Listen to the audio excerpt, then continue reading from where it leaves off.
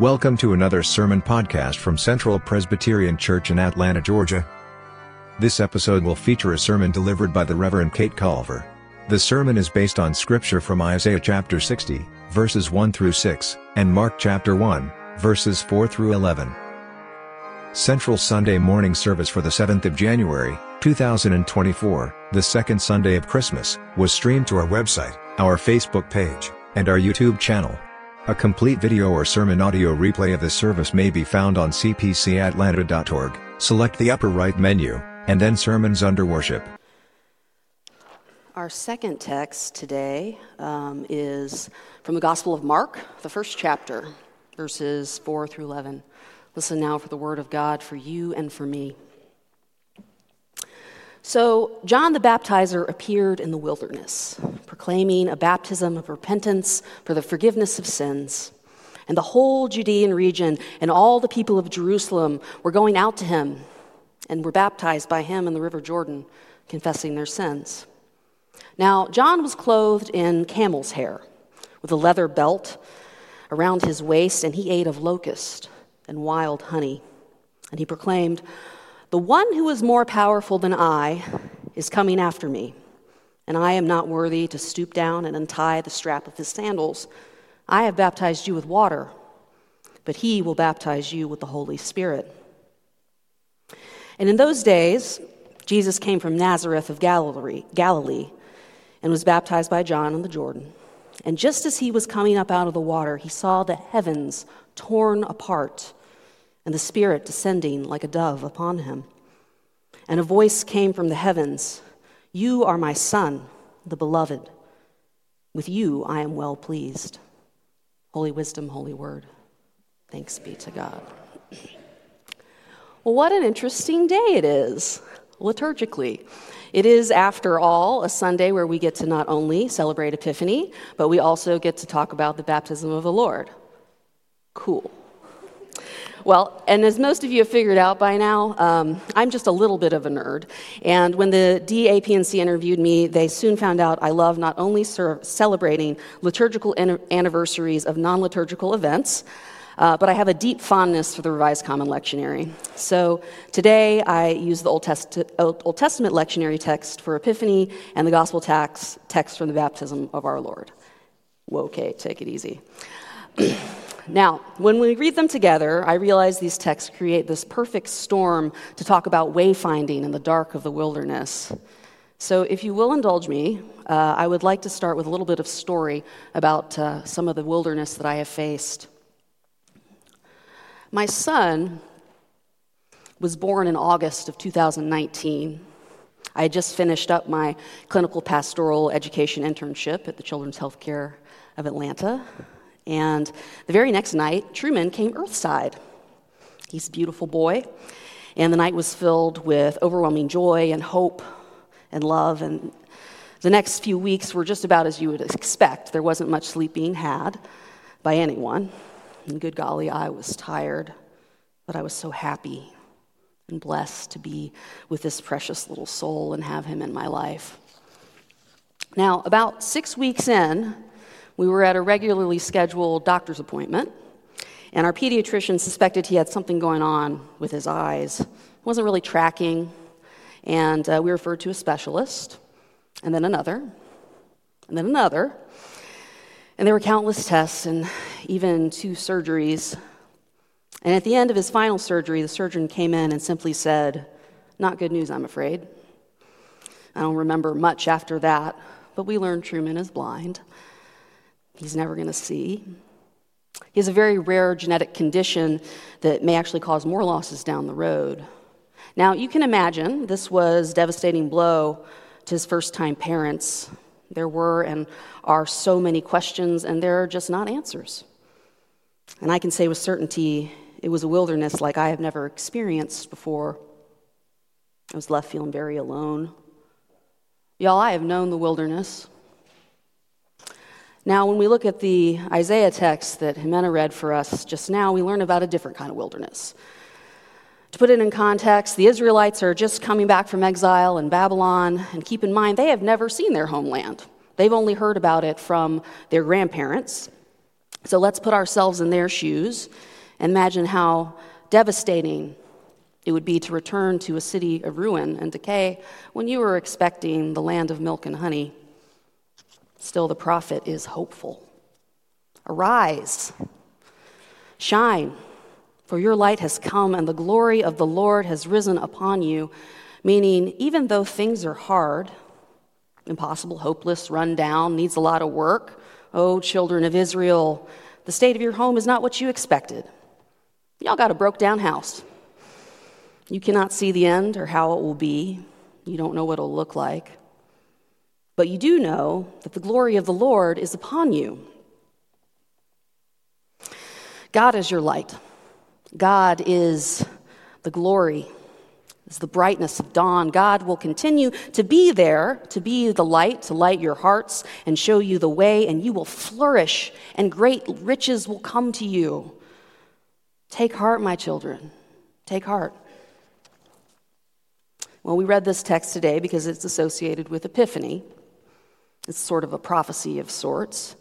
Just a reminder, I know Courtney Ann just reminded us what Epiphany is, but it is the time when the Magi arrive to greet the Christ child after their trip through the wilderness. The prophet writes, "Lift your eyes up, look around." We can think of that star guiding the Magi through the wilderness to that humble stable in Bethlehem. Looking up, hearts open to the night air, breathing in the beauty of the darkness, moving towards the luminous light, a powerful mystery ahead. The light of the world. You see, if Jesus Christ is that light, the light of the world, hint, he is, then it makes sense that Epiphany is all about accessing the gift of the light far off in the wilderness. And then we have another kind of text, another kind of wilderness. Just a little background on Mark. Mark was believed to be the first account among the other Gospels. And as the supposed first Gospel, it was considered a new genre because it doesn't fit in any other box. In other words, Mark is Mark. Mark is unique. And I have personally always had a particular fondness for Mark, mostly because of this text. It is lyrical, it is descriptive, and often quoted piece of scripture. It kind of has it all. It has Jesus and John the Baptist and baptism and the Holy Spirit and wilderness and prophecy. In the beginning of this chapter, which we did not read today, but Shannon preached on it earlier in Advent, it calls back to Isaiah and tells us to prepare the way for the voice crying out in the wilderness. And then the piece we had today tells us about the wild man, John the Baptist. He is dressed like a prophet from the olden days and baptizing people in the river Jordan. He eats of locust and of wild honey. And the way Mark describes the scene is tactile. Like the rest of Mark, the baptism of Jesus contains the raw stuff that make up our experience as human beings. The feel of the camel hair, the stickiness of the honey. It all reminds us of our elemental and instinctive selves, our feeling selves, and maybe we find ourselves in that crowd. Maybe we're confessing our sins with John, wanting to change our hearts and our minds. Like the Israelites and the Magi, this is a turning point in people's lives, the confession of sin and the forgiveness that goes with it. When we dwell in the darkness, the light will show us the way. The heavens will open, and God will show up. It's a theophany. It's a physical manifestation of the divine. It is a revelation. The Holy Spirit descends like a dove. And this is the kind of theophany that we all need, isn't it? Humanity needed it then, and humanity needs it now. We need that light in the darkness. We need that manifestation of God. And just like the crowd by the Jordan River, I think on some level, we all need to change our hearts and our minds. Because friends, on some level, I think we're all in the wilderness. All of us, and it's okay, we're in good company. Maybe our wilderness is struggle with addiction. Maybe it is loss of a loved one. Maybe it's a learning challenge or a lack of resources where you need it the most. Maybe it's the struggle with mental health or depression or anxiety, or maybe it's fear or shame or guilt. The list just goes on. Maybe it's a feeling that we're all alone out here in the world. Maybe we're all lonely. Maybe we're all searching. So I ask you, where is God in all of this? Well, luckily, Mark lays it out for us, doesn't he? Because the heavens rip open and the Spirit descends like a dove. And I love the imagery of this verse. In the other accounts of Jesus' baptism in Luke and John, the heavens simply open. And the Greek word used is anoigo, that is to open. But in Mark, the language is different, and it's much more powerful. The heavens don't just anoigo, they don't just open, they schizo. It's Greek for rip. It means to literally break, to split, to tear. And it sounds just a little bit violent, doesn't it? Or at least that it takes some amount of work on God's part, and it's done with certainty. And when this happens, we see God. We hear God speak. God makes God's self known. And at this moment, everything changes. The barrier between heaven and earth has been broken, and the Spirit descends on Jesus, and God walks among us. God is there at the Jordan. God is with us all when we are in our darkest and loneliest hours. God is with us, so we are never alone. We are never alone. You are never alone. And my son is 4 years old now, and he has grown to be even a brighter light in my life. Aside from being a hilarious person, just like his mom, he is clever and loving. He feels things deeply, and when he smiles, it lights my way. But parenthood isn't easy. It's not easy for anyone. And much of the last 4 years, I've been searching in the wilderness how to parent,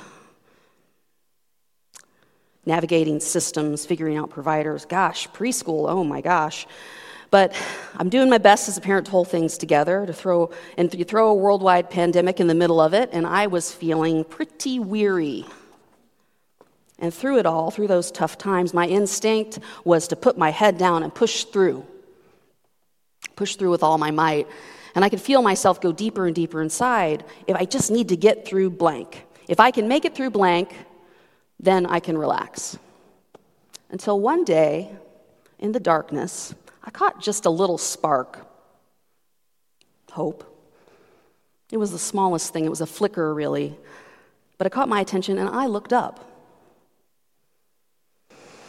I looked up. I looked out of myself. And I lifted my eyes, and I became aware of the world around. And it's funny, when you start to become the world around you, your heart opens. You begin to see the world beyond the darkness. And like the Magi, moving through the dark hearts, the darkness to the mystery, all while looking up, you look around and you see that you are not alone. And I did. I saw my family and my dear friends, and I saw my neighbors and my church, and I found community that makes me feel loved and looked after. I hear the birds and the wind and the ocean and the trains in the distance, and my heart is wide open. It was always there. I just needed to look up to see it.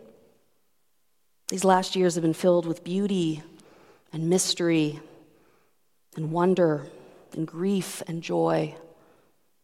Things do not look the way that we thought they would, but guess what? They never do. But they are beautiful, and there is light. And sometimes we have to go into the wilderness to see that light, to see that God is with us, to know that God is with us, to feel that God is with us. And when we do, it changes everything. We are transformed. And this transformation is filled with wonder. Friends, God is with us in our wilderness. And our wilderness is vast, and our lives and our grief can be overwhelming. But we believe in a God that will rip the heavens open to be with us. And when God does this, all of our grief can be transformed into wonder. And isn't that something? All we need to do is look up to see it. For the sake of the gospel, for the sake of the world. Amen. We are glad you joined us for this podcast from Central Presbyterian Church. Central is a welcoming congregation of the Presbyterian Church USA located in downtown Atlanta across from the state capitol. For more information about the life, work and ministries, please visit our website at cpcatlanta.org. We also invite you to join us for worship and Sunday school and experience this exciting and diverse body of believers who seek to be bearers of God's justice in the world. Thanks again for listening.